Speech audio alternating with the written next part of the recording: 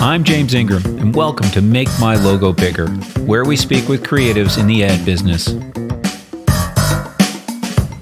Today on Make My Logo Bigger, we sit with the life force that is Bryan Fader. Currently, Bryan holds a master's in adult education and has completed his master's in counseling psychotherapy, and has committed his life to helping individuals equip themselves with performance and learning strategies that make all the difference. With a keen understanding and lived experience in self-marketing and making things happen, his advice and insight transcends industries. Please join me in offering a warm welcome to Bryan Fader. Bryan, it's so great to see you. It's great to be here, James. I won't call you Jimmy, I promise. But That's how we met. Yeah, I got to tell you, I'm really excited about this. You and I have known each other for quite a while, and and when we do connect, it's usually on the golf course. But we have this strong connection. I feel like I can share anything with you, and likewise. Yes, absolutely. And I think we support each other. I think of it, there are very few people in the world who I think I'm from the same planet as. Yeah. It's probably not this one, and you're definitively one of those people. There's no time between when we connect. It doesn't require anything. We came from the same far off place. And there's some great jokes that we share with our dysfunctional upbringings too, which I love so 100%, much. Yeah, 100%. So your story is really incredible. And can you give us a bit of a background on how you got to this point? Oof. What happened? In thinking about that, I could probably come at it from a couple of different directions because I'm a little hard to define in what I do. I grew up in a house with a social worker, and I think that's probably been the defining point of my life and how I've ended up doing all the other things that I've done. When you grow up in the house of a social worker, my mother was a social worker. She went back to school later in her life, so for the first bit of my life, she was a stay-at-home mom and then became this probation officer, parole officer, child protection person, etc. She had her hand in the people who needed help. She also was a person who, when you think of the saying, if you only have a hammer, everything looks like a nail. So I was a nail, everybody was a nail because she only had a hammer. And so I was probably... I love that. Yeah, me too. I was probably an experiment half of my childhood because she was working on human behavior and how to move people around, etc. So almost everything I've done in my life has been around why people do what they do and trying to help out as best I can. So I have a career in hairdressing. I have a couple of careers that run side by side. Do you have a career in hairdressing, just so we're clear, because it pissed your dad off? Both parents, actually. Both of them? Very much so. Nice. Yeah, so I was looking for revenge at the end of high school, which I actually didn't really finish. So I was trying to find an alternative, and I had a couple of part-time jobs, and one of them was at Consumers Distributing, and a lady I still know well named Mary Hart. On Bears Road? Bedford. I remember the one in Bears Road. I sure do. Yeah, I love Consumers Distributing. I loved it. I may have even trained there before I worked in Bedford. Yeah. And I was the kid in the back you never saw who, when you filled out your slip, I ran and got your car stereo you or whatever, and learned at Consumers Distributing that if you took 18 different returned car stereos, you could build one for yourself without anybody ever knowing. Right. So that was great. Free car stereo for my 1976 Gremlin X. Nice. It was good. So Mary Hart Baker said, have you thought about going into hairdressing? And I didn't see that as being anything I was interested in, and then thought about how it would filter through my house when I told my recently freshly divorced parents that I was going to do the opposite of what they thought I should do. And then I realized there were 60 girls and 2 guys at hairdressing school. And that's all it was required. The guy that I am said, yep, I will do this for 6 months, and then I'll go live my regular scheduled life. This will just be a little commercial break. And that was almost 38 years ago. Wow. And so with all the other things I've been able to get my hand into career-wise, hairdressing has stayed with me. I've done somewhere between 57 and 59,000 haircuts, which means I've had that many conversations, almost exclusively women. I'm not really a guy who cuts men's hair. I'm not a barber. And so I've used that as a jumping off point, both to certainly to help people, and be interested in human behavior, as I mentioned earlier. But I've used it as a jumping off point to do many other things, because you can have very intellectual conversations with your clients. You have contacts like you couldn't believe. Exactly. You know everybody a little. Yeah. which is remarkable. And the power that I've been able to tap into, I guess, in terms of favors if I've needed them, and I don't ask for them much. The power of 5 inches of scissors is remarkable. Yeah, In terms I love that. of, somebody who thinks highly of me and says, yeah, we can help you, or my husband's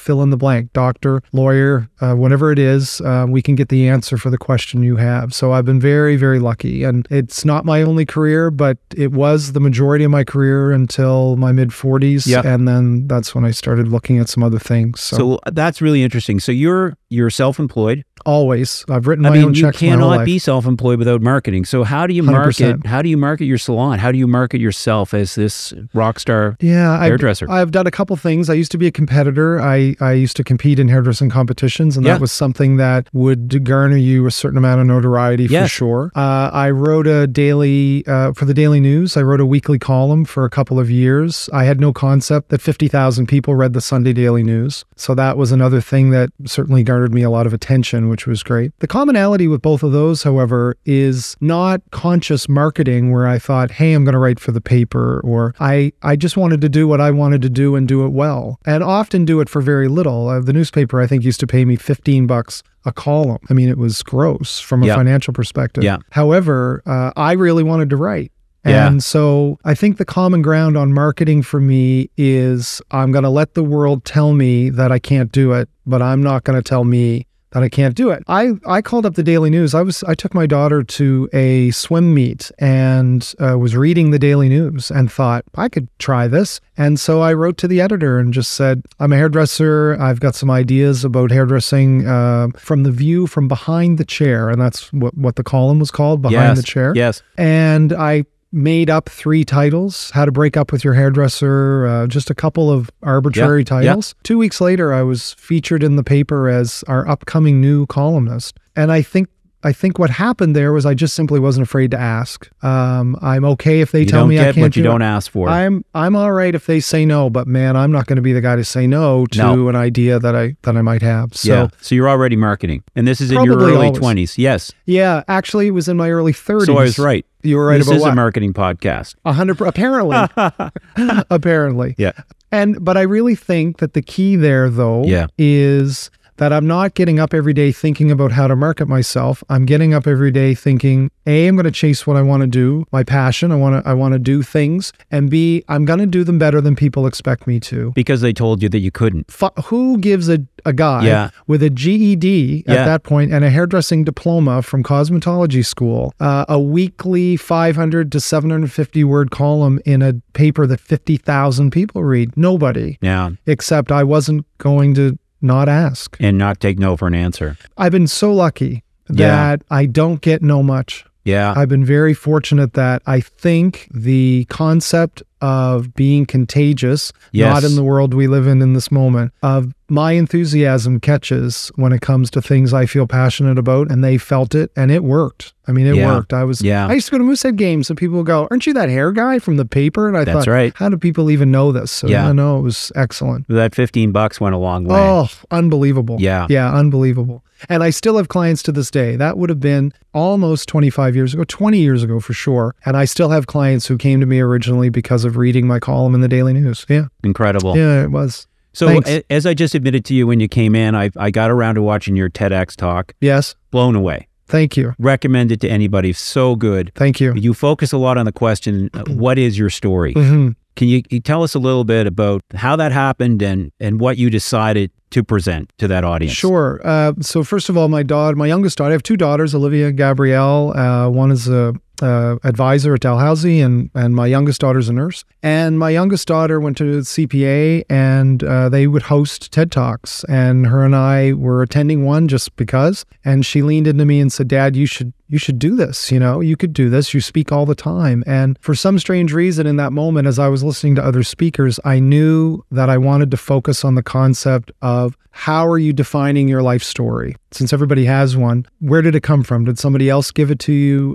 Did you design it yourself? Could you change it? Are you right? There's so many things around that idea. So luckily, a few years later, she was at the University of New Brunswick. They were hosting a TED Talk event. You had to apply. I had to drive up twice, stand in front of a bunch of of kids just to pitch the idea of what it would be, and they liked it a lot, which was great. And for your listeners, the TED Talk is called What's Your Story? And it's this idea that if you define it yourself rather than letting other people define it and put your hand on it and have control over it, you can do some miraculous things with how you interpret your life, because it's an interpretation. It's not a factual account. And so many people look back and they pull out the bad things, string them together, and that's their story. Yeah. And so what I challenged the audience to do was to change that through a bit of a lie. And I had to convince the TED people that it was okay to lie to the audience, because that's one of the rules. Don't lie. So I had to lie and simply say that I did.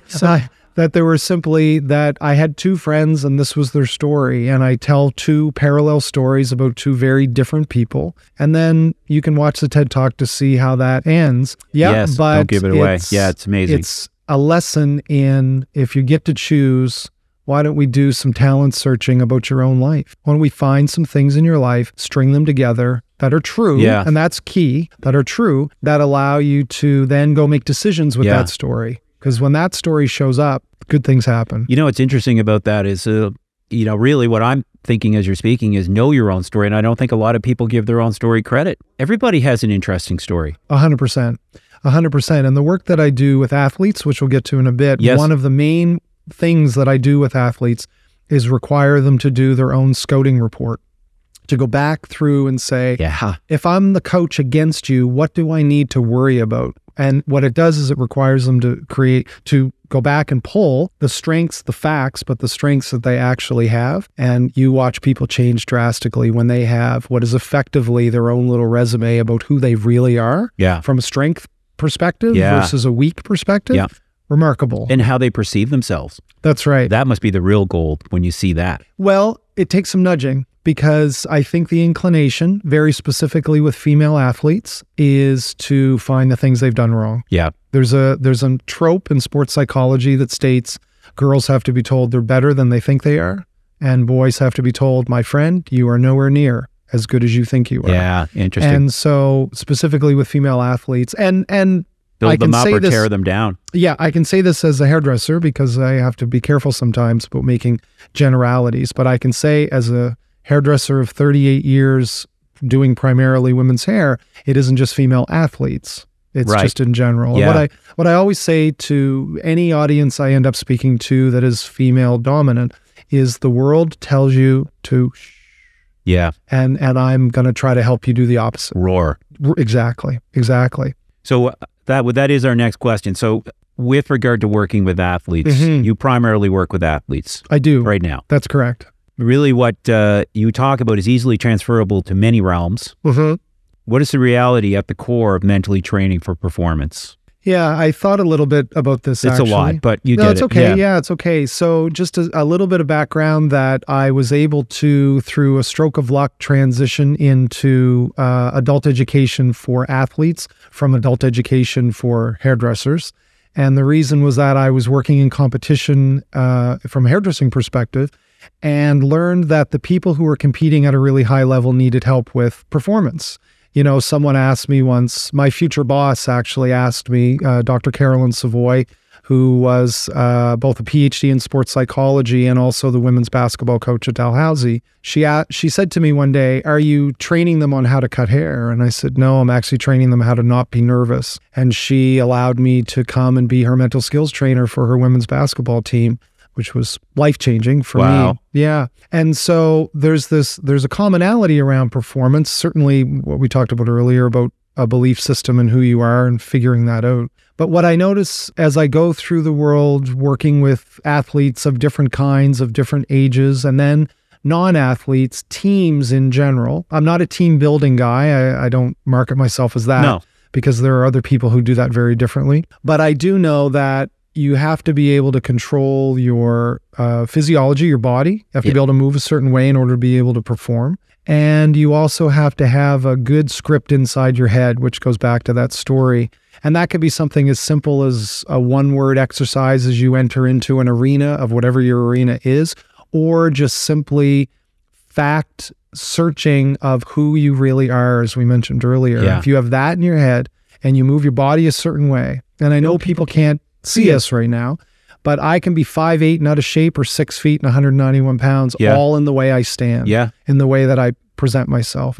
And if I were to sit here talking to you with a physical position of doubt and fear, with my shoulders diminished, then that's how I'm going to sound. And if my shoulders are back and my body's in a position to be ready, I don't have to think as much. And that's what, one of the things that I work, all athletes, I work with this idea.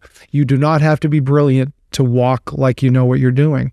You don't have to be the smartest person in the room. And so it's remarkable to see what happens when a kid changes that way. When their shoulders go back and their head comes up and they see the world. And you give them permission to do it. 100%. And the world slows down, which means it gets easier. So they can handle things better. And then they present to the world a message, almost a marketing message, if you will. I got it, I got it, I got it. I got it. Give it to me. I got it. What you're describing, I think a lot of people have gone through. I know I have. I mean, I remember getting out of school, going into, okay, I got a diploma in photography, whatever. And now people are going to pay me to do this. I remember being terrified. Of course. I mean, totally, completely faking it, the confidence. You know?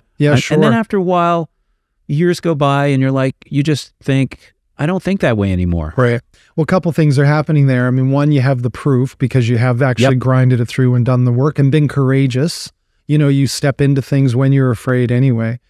It isn't a matter, however, of just sort of fake it till you make it, although that's true and important. When we change how we move, we actually send a message to our brain that says, oh, wait a minute. There's a disconnect between my fear and what my body's doing. Right. And what I always say to athletes, I had kids last night, Halifax Citadel girls soccer. And so one of the things that I said to them was that if your body is in a position that's positive, then your brain is going to start to think different things. It just will. And you don't have to think about what you're going to do as much because your body's already there. It really is. And it's the simplest way you can change. Things like breathing and posture, the things that can be sort of overlooked because they seem so simple, are drastic in the way that people can believe about themselves. Exactly. So I would guess you were walking into situations where you looked like you knew what you were doing, even if you were afraid that you didn't. Whether I did or not, I don't know. But I mean, I had to keep pushing forward, right? And then, you know, it's interesting. I wish I was armed with this knowledge at the time. But as you're speaking, I can feel it. You know, I can feel those changes that happened. I wish I knew it when I was young as well, because at 55, you know, I mean, I'm young for my age and I have a ridiculous amount of energy. However, I want to spend 38 more years trying to help kids realize that they can do it. You know, that's the only disappointing part to all of this is that, boy, I'd take 100 years just to be able to do that, because sports is interesting because you see the result. Right. So if I go speak to an audience of a couple hundred people, that's great. I enjoy it. They seem happy. That's fine. But I don't get to stay around and watch and see if it works. With athletes, you get to watch them. And that feels incredible too. And then to see them just hit a movement or a thing or an attitude, whatever it is that they've been working on. I talk a lot to people, anybody really, about process goals, about how you're going to do it, not what you're going to do. I don't want to hear that you're going to score 3 goals. I want to hear about how you're going to show up. And then to watch them show up that way, that's the win. I know the goals come when people are able to control that, but that's not the thing. The thing is you set a goal and then you showed up and did it. Incredible. Life's going to come at you in a good way when that happens. So this process, when they fail, they prepare. They do everything. They go in, they're mentally ready, and they fail miserably. What happens then? What do you say on the other side of that? First of all, I try to make the game as easy as to not fail as possible. And so one of the things about process goals, or really mental skills training in general, is that you're trying to control the controllables always.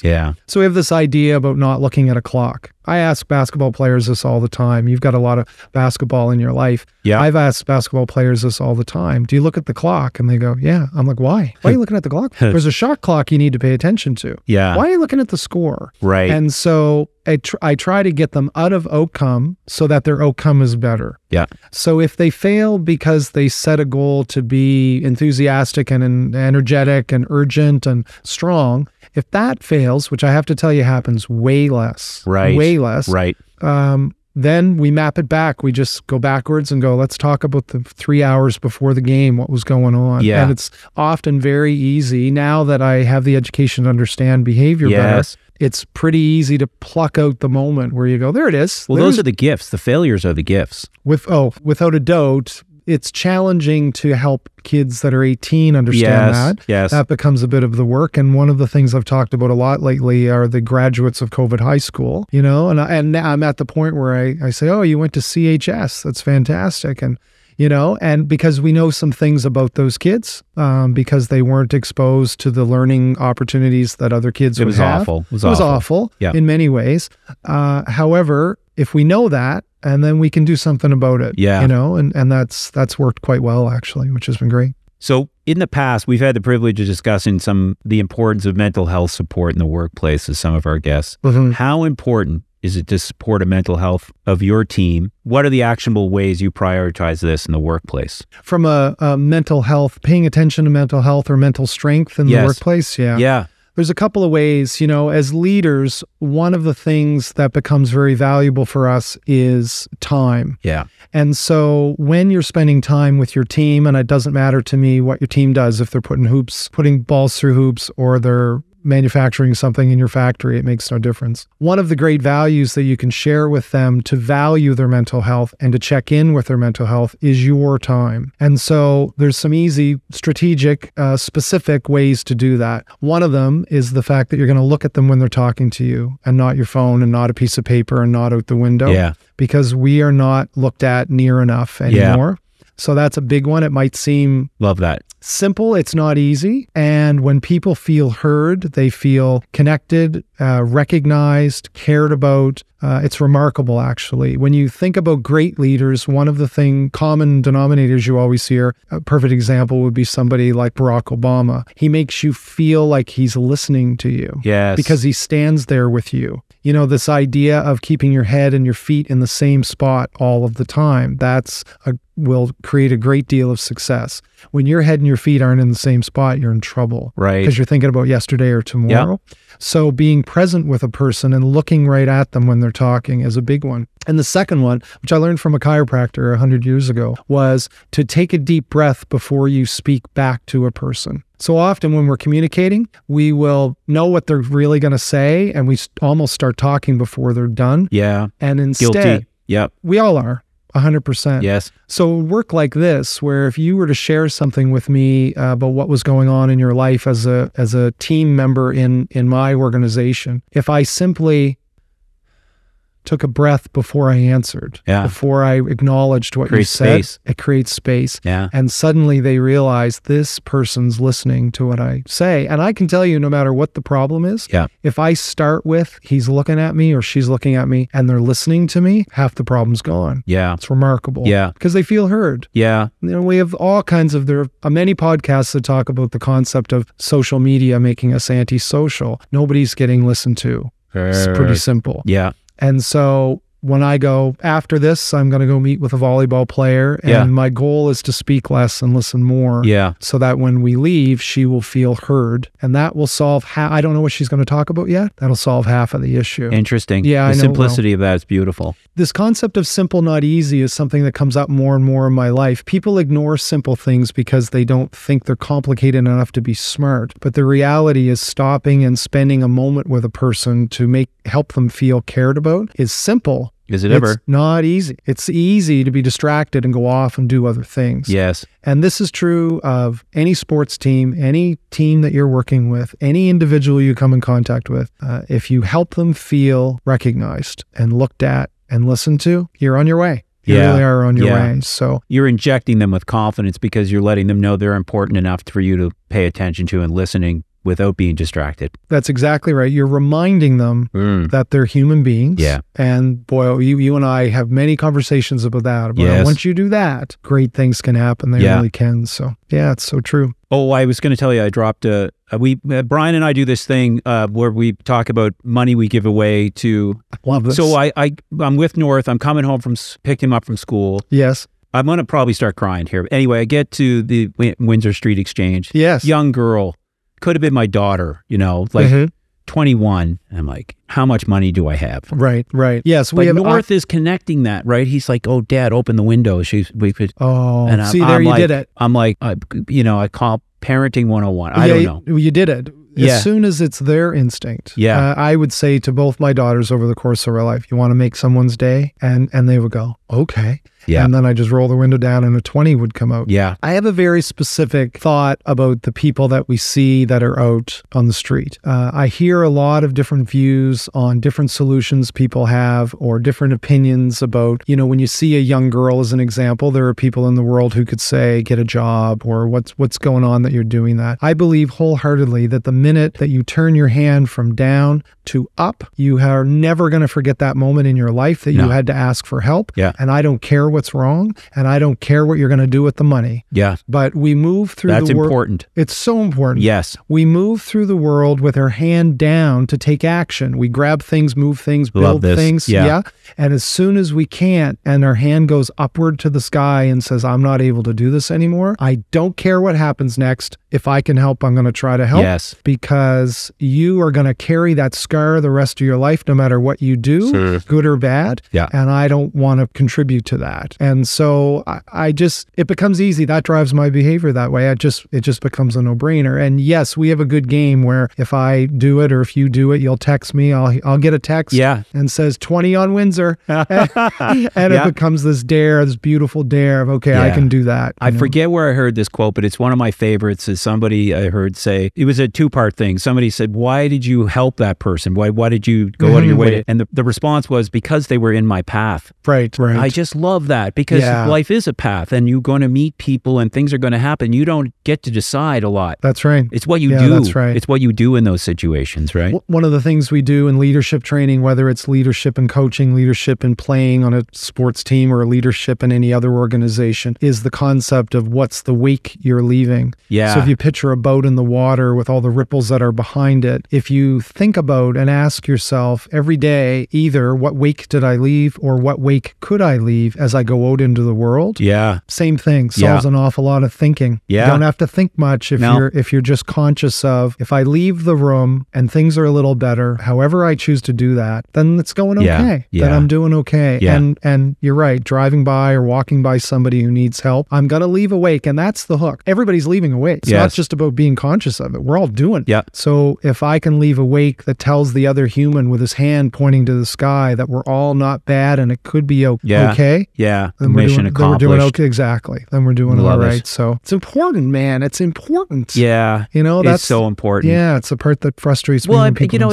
I mean, you do all kinds of actions during your day, right? Right. So that day was no different for me. It was near the end of the day, but there was no other action that I will remember from that day than that action of passing that bill of that window to that young lady. Yeah. So back to the concept of, if you want to be a good leader, stop and look them in the eye and breathe before you talk. When you stop and do that, and I know you, because I do too, you look at them. It's not like you put your hand out and don't even look. Oh man, do I ever. Two humans now. We're just two humans. Yeah.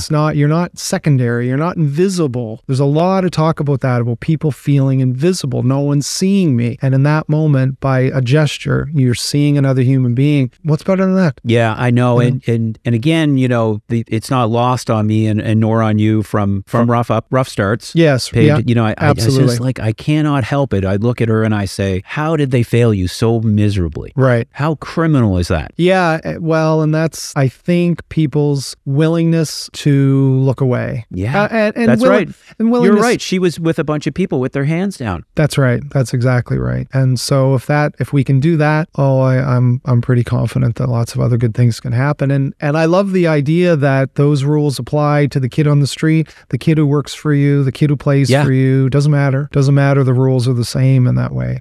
Everybody can do that. Yeah. And if everybody could get past the point where, we talked about this already, but when I hand that money over and they go and drink it or they buy drugs with it, I'm totally fine with that. I'm not judging what the next action is. Right. So there's a lot of talk I agree. And there's a lot of talk in the mental health work that I'm doing. And I guess it's important to say that I'm 4 weeks and 2 days from finishing my second master's degree in psychotherapy. Congratulations. Thank you. We're going to get into a little more of that. Yeah. Yeah. So I'm working with athletes from a mental health perspective and a mental performance perspective. And those aren't exactly the same thing. Yeah. But one of the things that keeps coming up as a sort of a common theme is this idea about some feelings are normal. So if somebody presents and says, I feel depressed, okay, well, let's talk about all the factors of your life to see if maybe that's okay. Maybe you should be depressed right now based on some of the other things that are happening. So when I think give about yourself permission to be depressed. That's right. So the kid on the street who runs to buy booze to drink, that's exactly what you should do. Yeah. When it's the quick, easy solution in this moment. I would like to think you could move off in a different direction, but of course you're going to go do that. So rather than judging it or thinking, get a job, if you're cold and alone and scared,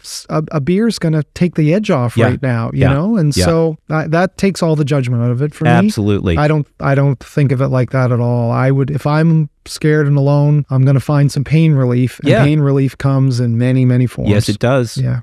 So true. There's been moments in your career that sound like you've been, you leaned a lot on self-promotion. Mm-hmm. So I think of that from the perspective first of trying to be the best at what I do, not the best compared to other people, but the best in terms of I'm going to fulfill my potential as best I can in whatever it is that I do. To me, that's marketing 101. Yeah. Whatever I go and do, I want to under-promise and over-deliver every time. Yeah. Because the opposite is always disappointing. We live in a really interesting city, James, where it's small enough and big enough. Sometimes it's uncomfortable, the size of Halifax. However, if you're not going to be really good at something, it's going to catch quick that you're not that good at it. And so I like that. I like the pressure of Halifax that way. Yeah, I hadn't thought about that, but that's absolutely true. Yeah, it's big enough to allow people to grow, but it's small enough that if you mess it up, you get caught. Yeah. After a while. Well, we joke sometimes, like if we screw this job up, we might as well go work in Bolivia or something, right? Because we'll never work here again. So. It's true. But I feel that and I think that's what, that's the recovering addict in me that loves that sort of, give me as much pressure as possible. Yes. And then when the victory comes, it feels great. Yeah. But I love that unknowing, Yes, absolutely. The little tension. The tension, yeah. Sure. It's a good replacement for some other ways we can create tension. Yes. So it's good in that sense. So the first one for me is that concept of under promise, over deliver. I'm going to give you more than you ask, and you'll remember that. Yeah. So that's just a given. The other one, rather than looking to gain, I look to help. So from a marketing perspective, love that. Here's a perfect example last night. So I'm speaking to a bunch of high school soccer players who actually won today, which was amazing. Hey. Makes me look like a genius, which was great. Their star player was homesick, and so felt even better that they were able to, now they're going to a gold medal game for provincial high school finals, which was great. I didn't think one bit about any business I was going to get out of doing that. I was trying to help these girls. I'm getting ready to leave, and a mom, there were only two parents there, a coach, two parents, and the kids who were playing. And a mom grabs me, and I'm in a hurry because I have to go to another high school. And I'm sort of, thanks guys, that's great, I'm leaving. And I get to the door, and the mother meets me at the door and says, you do private work? And I said, yes, I do. And she said, could I get your email then, please? I have a kid. That's marketing. Yes, it is. But I didn't go there with that intention. No. I'm trying to be the best that I can, and I'm trying to take care of the people in front of me, whoever that is. And that's the people in your path. That's right. And that's my form of marketing. And I had great advice a long time ago from a boss I had who fired me. He did. We're still friends. I was really bad at having a job, more than creating a job. He did you a favor then? He did me a big favor. Yeah. But he said to me, if you do the thing you want to do well, the rest will come and find you. Yeah. If you get up every day looking for money, I don't think there's a lot of richness in that. No. But if you do the thing you do well, you'll be shocked what happens where money or security or whatever makes you feel okay. Yeah. It just shows up. Yeah. I had a conversation the other night with a hockey player at a prep school, and he looks like an NHL kid, and I'm on FaceTime with him at 9:00 at night, getting him ready for a tournament, going over process goals as we discussed, trying to help him get into a state where he's going to be okay. And I there's a whole part of my brain that says, how on God's earth did you get so lucky that this is your work? Oh, you're talking to an 18-year-old kid about hockey? Yeah. This is what you watched on TV and now you're the guy? Yeah. So I know I've been very, but that's very when you fortunate. know. That's when you know you're on the right path. 100%. I've had the many experiences like that. I've been in the middle of a shoot and I start to well up a little bit because I cannot believe that people are paying me to do what I love to do every day. True. Yeah. No, you're absolutely right. And the third one of that question about self-marketing is the idea of leaders sit on the bottom, they don't sit on top. And that's a fundamental one that I think people make a mistake on. So the higher I rise in any organization or any role I might be playing, what it means is that I'm more and more and more on the bottom, holding the rest of the people up. Yeah. And the question simply becomes, how can I help? Yeah. How can I help? Yeah. You do what you do better. I'll do that. We're all going to win. Yeah. If I think I'm on the top, I've got ego and it's awful. It's awful. It's nobody awful. wants to be around that No, guy. they don't. They don't. No. And so if I more and more and more think, I get lucky to be able to hold more people up rather than command over them, talk over them, lead over them. I don't lead over. I lead from underneath. Yeah. And everything, people will, to use a basketball analogy, people will dive on the floor with 2 minutes to go when we're down by 30. They will dive on the floor for you. Well, we know a couple of them. We do, because that's right, because we've been holding them up. I coach junior high basketball at a private school, and we have sucked many a year. Yeah. We're good now, quite good. We've had many years where I knew we were never going to win a game. And so by employing this idea. You never gave up. Never, because we changed the rules without telling anybody. And the rules were, you're going to have a goal. What are you going to do today? Not points, not result. What are you going to do? And when you do it, and these are 13-year-old girls, when you box out, when you dribble right, when you attempt a shot, because you've not done that yet this year, the bench is going to lose their mind because they know that you've been courageous and fearless and you leap. So I have a guy come over halfway through the season and said, you just lost that game by 60. I've never seen kids that happy who tried that hard for the whole time. When other teams would have been embarrassed. And I said, I have different rules here. Yes, and you he do. said, can I come and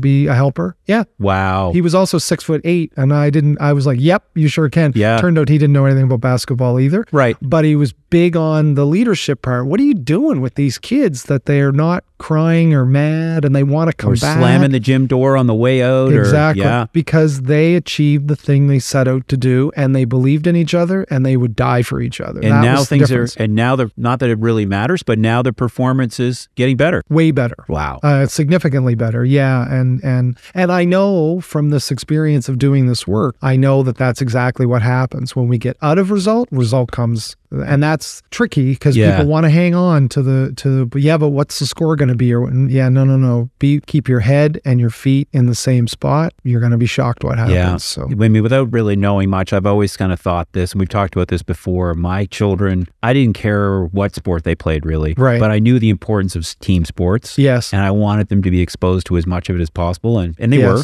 Yes. And you can see the benefit. They have nothing to do with the sports they played, the leadership benefits. Yeah. It's remarkable. So there's a resilience component. And it's from losing, not from winning. Absolutely. Yeah, the resilience component, I believe, because I work at a university now, at Mount St. Vincent University, the resilience component comes from the place for an athlete of, I've been punched in the face and I didn't die. Yeah. So I'm going to be okay. Yes, I love that. So I'm not afraid to get punched again. Yeah. Now, what does the kid do, or what does the teammate of any place do when they know that they won't fall down if something like that happens? They know they can keep going. And that's, to me, the beauty of sport, is that it teaches people, you can hit me and the world's not going to end. No. My mom used to say this, the only thing that's the end of the world, it's the end of the world. Yes. Everything else. And if it's the end of the world, you're not going to care. No. And you won't know about it. It's so true. It really is. So yeah, that's one of the great, there are many, sports truly is a metaphor for life, but there are so many great things that come within it. But I love the concept. I tell teams that all the time. You have been punched in the face and you survived. Yeah. What does that kid play like? Yeah. And it becomes, I'll take a risk. Yeah. I'll jump in. I'll lean and fail by trying. Yeah. I won't fail by hesitation. Yes. Well, think about what that person does. That's right. And then behind that, you have the total support of your team. That's right. That's right. Because they know that you'll go to bat for them and they'll go to bat for you. Yeah. It's an upward movement. It's amazing to watch. Yeah. It sounds like a Hollywood movie. It's funny as we're talking about this. I think it does sound a little Karate Kid. It's got a Field of Dreams. It's got a bunch of little components to it. But the reality, I see it. Come to Mount St. Vincent to the gym, you'll see it. Yeah, it happens every day. A lot of great philosophy in Hollywood movies. They're cliches for a reason. It's right. Yeah. So true. So true. The work you do with athletes is so powerful. Have you thought about experimenting in the work this way with companies and other working groups? Yeah. I know you speak. I do. Corporate level. A little and bit all of that stuff. Yes, I do. Yeah. Yes, I have for a couple of reasons. Early on in this process of doing this kind of work, I received a couple of interesting phone calls, asks, if you will, to come and help. Probably, I don't know if I even deserved to be able to go and do it, but they didn't know that, and I was courageous, so it happened. One of them was the Dalhousie Dental School controversy that they had. It's been probably 10 years now.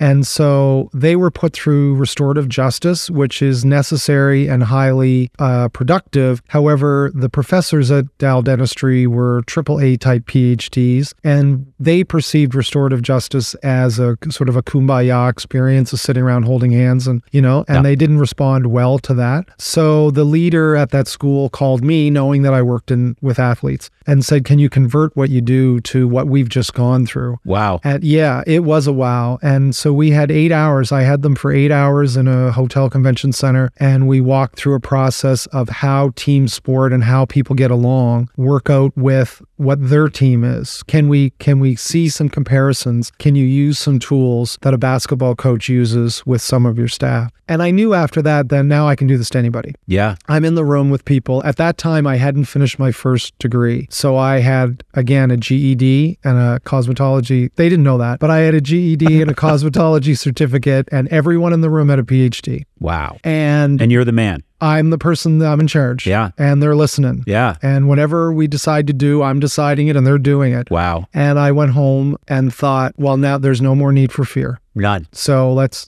go. Let's go. You can't get a tougher audience. I've had 2 tough audiences in my life. That was one of them. And the other one was I was asked to work with the parents of the best Pee Wee AAA hockey players in the province to help them with pressure management. Basically, they were being ridiculous. And we all know about sports parents. Yeah. And worse than that, so I agreed to the gig, and I show up and I get the room ready and they start coming in, and I realized 3 people in, they didn't tell them why they were coming. Wow. They actually told them they were there for a hockey meeting. So now it's an intervention, but I didn't know that until that moment. So nobody in the room knew it was an intervention. Third guy in says, what are you, some sort of motivational speaker or something? Oh, great. And I looked at the manager of the team, she's shaking her head back and forth, like, don't say anything. And out of my mouth comes, no, I'm working with your kids, doing mental skills training, and I just want to tell you about what I'm doing and maybe get some help from you, etc. And he's like, okay. And 4.5 hours later, we're in a circle talking about the things that they're doing that are making their child's sports experience worse, not better. Wow. Yeah, and strategies to change. You cracked it that quickly. It's amazing what you do. I mean, when you hustle, I can say that because I've seen these parents. Yes. And I've probably been those parents in moments. Yeah, sadly. Sure. Me too. We all Absolutely. have. Me too. Yeah. Yeah. Yes, we were able to get to it. And this is where passion and drive and identity about who you are matters, because I see myself as a person that is trying to help parents understand their kids, trying to take pressure off of kids in their performance. Yeah. So that can be sitting with a kid and helping him do stuff, but it also can be, what are the things around you that are making your experience worse or better? And in that instance, it was making it worse. And as soon as I saw their heads start to nod up and down as we were talking, I knew that the room had shifted. Yeah. That they saw. You had them. I think so. Yeah. And it did. And it worked. These kids went off to a World Pee Wee Championship, and the feedback from the organization, the president of that organization, etc., was tremendous. Wow. Because they suddenly saw their role. There's this idea that pressure exists between talent and expectation. Yes. And so talent doesn't move quickly, expectations do. Yeah. So my work is all around who's putting the expectations on you in performance, who's putting the expectations on you, and are they realistic, and can you meet them? Can you get there? And because that's the thing we can change quickly. Yeah. And often at the youth level, it's more than the kid. So that's where the work came from. It's beautiful. It is beautiful. It was, and like we talked about earlier, I mean, I don't get afraid. Was that after the first example you gave for tough audience, or was it before? Which was first? You know, the PhDs or the hockey parents? I think it happened the same year, and I could never decide which one was harder. But it was but close, they're both the frequent, same. yeah. Yeah, absolutely. Yeah, I would say I had the confidence of the PhD crowd's approval before I went into. Although hockey parents are tougher. Yeah. But I would say I had the confidence going into that second one with at least that one, behind me or in my pocket, let's say. Yeah. And so, yes, it's a weird, I find myself in weird places sometimes. Yeah. I really do. I think, how did I end up here? It's not boring, your life. Never. No. Never. Yeah. Never. So I love this, again, saying on the athletes.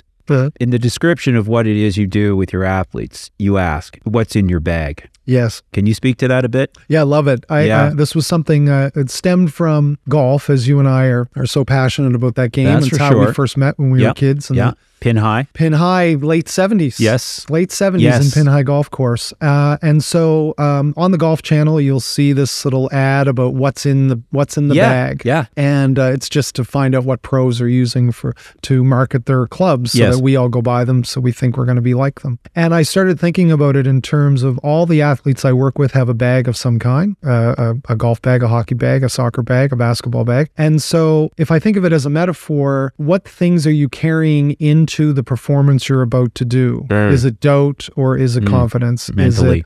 Exactly. And who put the things in the bag is my second question. Because if it's you, great.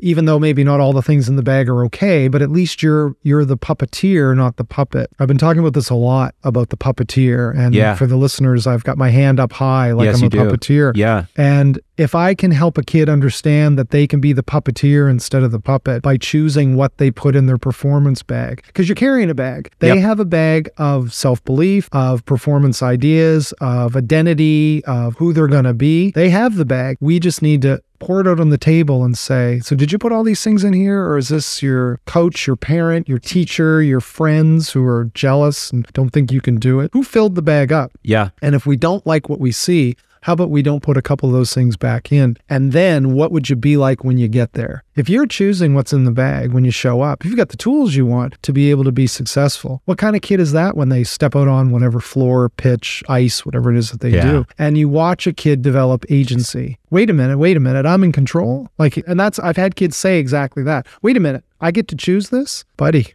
Yeah. As I've said before, you're the writer, director, and producer of your life.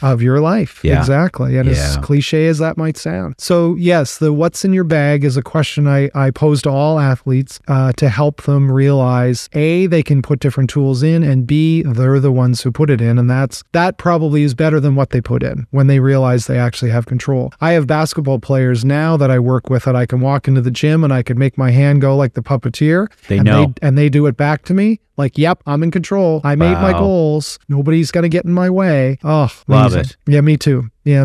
So it's been good. It's been good. So with 2 master's degrees under your belt, or about 2. Let me be clear. Yeah. GED. Cosmetology diploma first. Copy. GED. Yeah. Skip the undergrad part. Completely. Yes. 4 years of undergrad, completely skipped that. I did about 4 months of the end of it, is what I talked my way into. I met with the leader of It's a great story. I met with the lead. So, okay, I'll make this part short. I had a gig with kids involved with the Toronto Maple Leafs and the Montreal Canadiens. Somebody reached out to me and said, can you help me with these kids' sports training program? I said, sure. We talked. He agreed. The price was right. He was right. It was all good. And then he said, just send me your credentials. Well, I wasn't going to send him my GED and my cosmetology diploma. So I realized I needed a PhD. I had a GED. So I thought, well, I know. It's great. I know how it sounds. I love it. I said, well, I don't have time for an undergrad degree. I'm too old. I don't have 8, 10, 12 years to get more education. So I need to skip to the master's part. So I applied into the master's degree program because I needed the interview. I wanted to be in the room with the guy. So I apply and he calls me and grants me an interview so he can tell me I cannot do. Now, how many years ago is this? I graduated in 2018. So 2015. 2015. In August, I had a GED. I went into his office.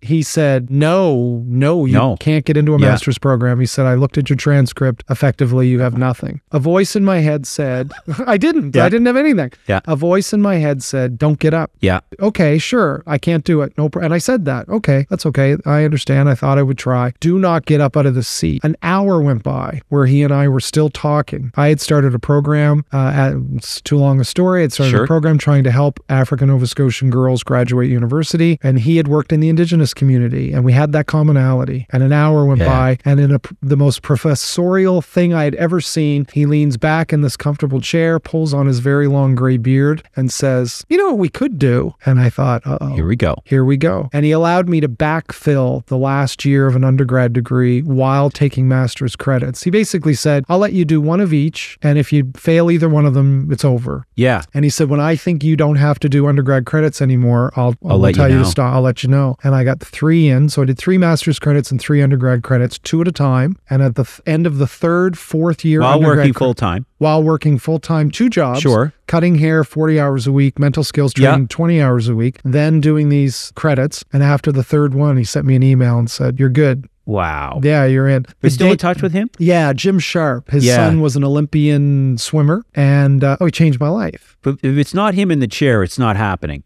I'm walking out the door. Yeah. I'm walking out the door. But that's karma, baby. It is, but a voice in my head said, don't get up. Don't get up. Yeah. And I tell athletes this now, let them drag you off the field. When you hear sub whistle when you're any player, don't look. Make them take you off. Yeah. Don't be willing to go. Yeah. Make the world remove you from this instance. So I was able to get a master's degree in adult education, which was fantastic, changed my life experience. I graduated from the Mount, which was great. I'm proud of that. And a couple years went by, then COVID happened. And when COVID happened and my world of working with athletes and still cutting hair a few days a week was so disrupted, I decided maybe it's time for another master's degree that will support me as I age. Yeah. So I applied to get into a master's of counseling psychotherapy and pounded away at it from May of 2021 until 4 weeks and 2 days from right now. And I'll have a license in psychotherapy where I'll be able to help kids from a holistic perspective, not just little performance perspective, but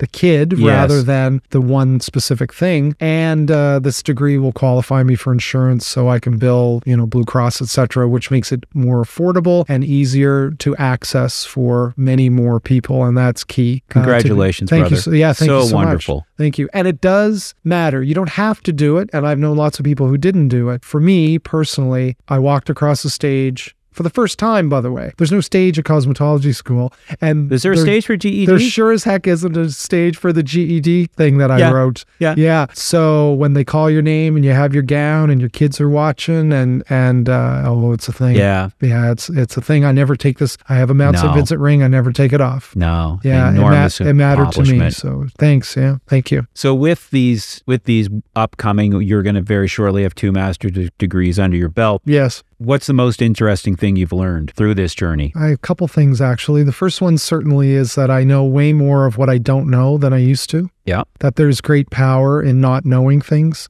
It makes you curious. You ask questions. I walk into no room with the thought that I'm the smartest guy there, that the more education I've been able to get, the more I realize there's a big fat world out there and I know almost none of it. Yeah. It sounds like a funny misnomer that I have a bunch of education more humble. now. Humble and also inquisitive and also uncertain in a good way, not in an insecure way. I wonder if James's opinion is right rather than mine. Right. Instead of, I know what I know and that's what I know. Yeah. Many listeners are familiar with the Dunning-Kruger effect, which is I'm too dumb to know I'm dumb, right? Yeah. And so education has given me the opportunity to realize I don't know much, but I know how to ask good questions now. I know how to analyze things in a way I didn't before. I know how to measure the work that I'm doing with athletes, whether it's working. Your toolbox got bigger. Way bigger. The answers aren't any bigger, but the toolbox is bigger to deal with what's coming. That's right. Yeah. And to be able to be curious.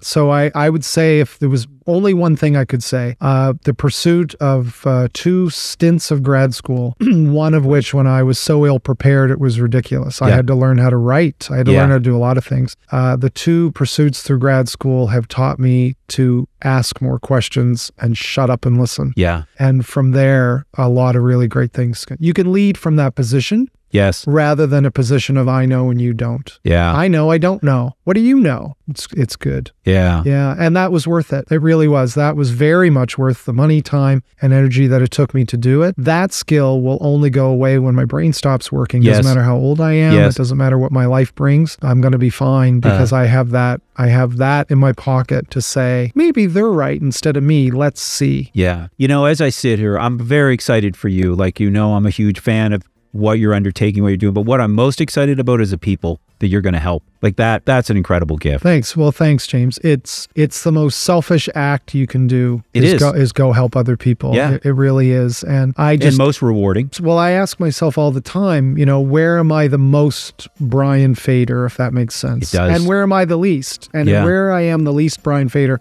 I don't want to go there very much. Yeah.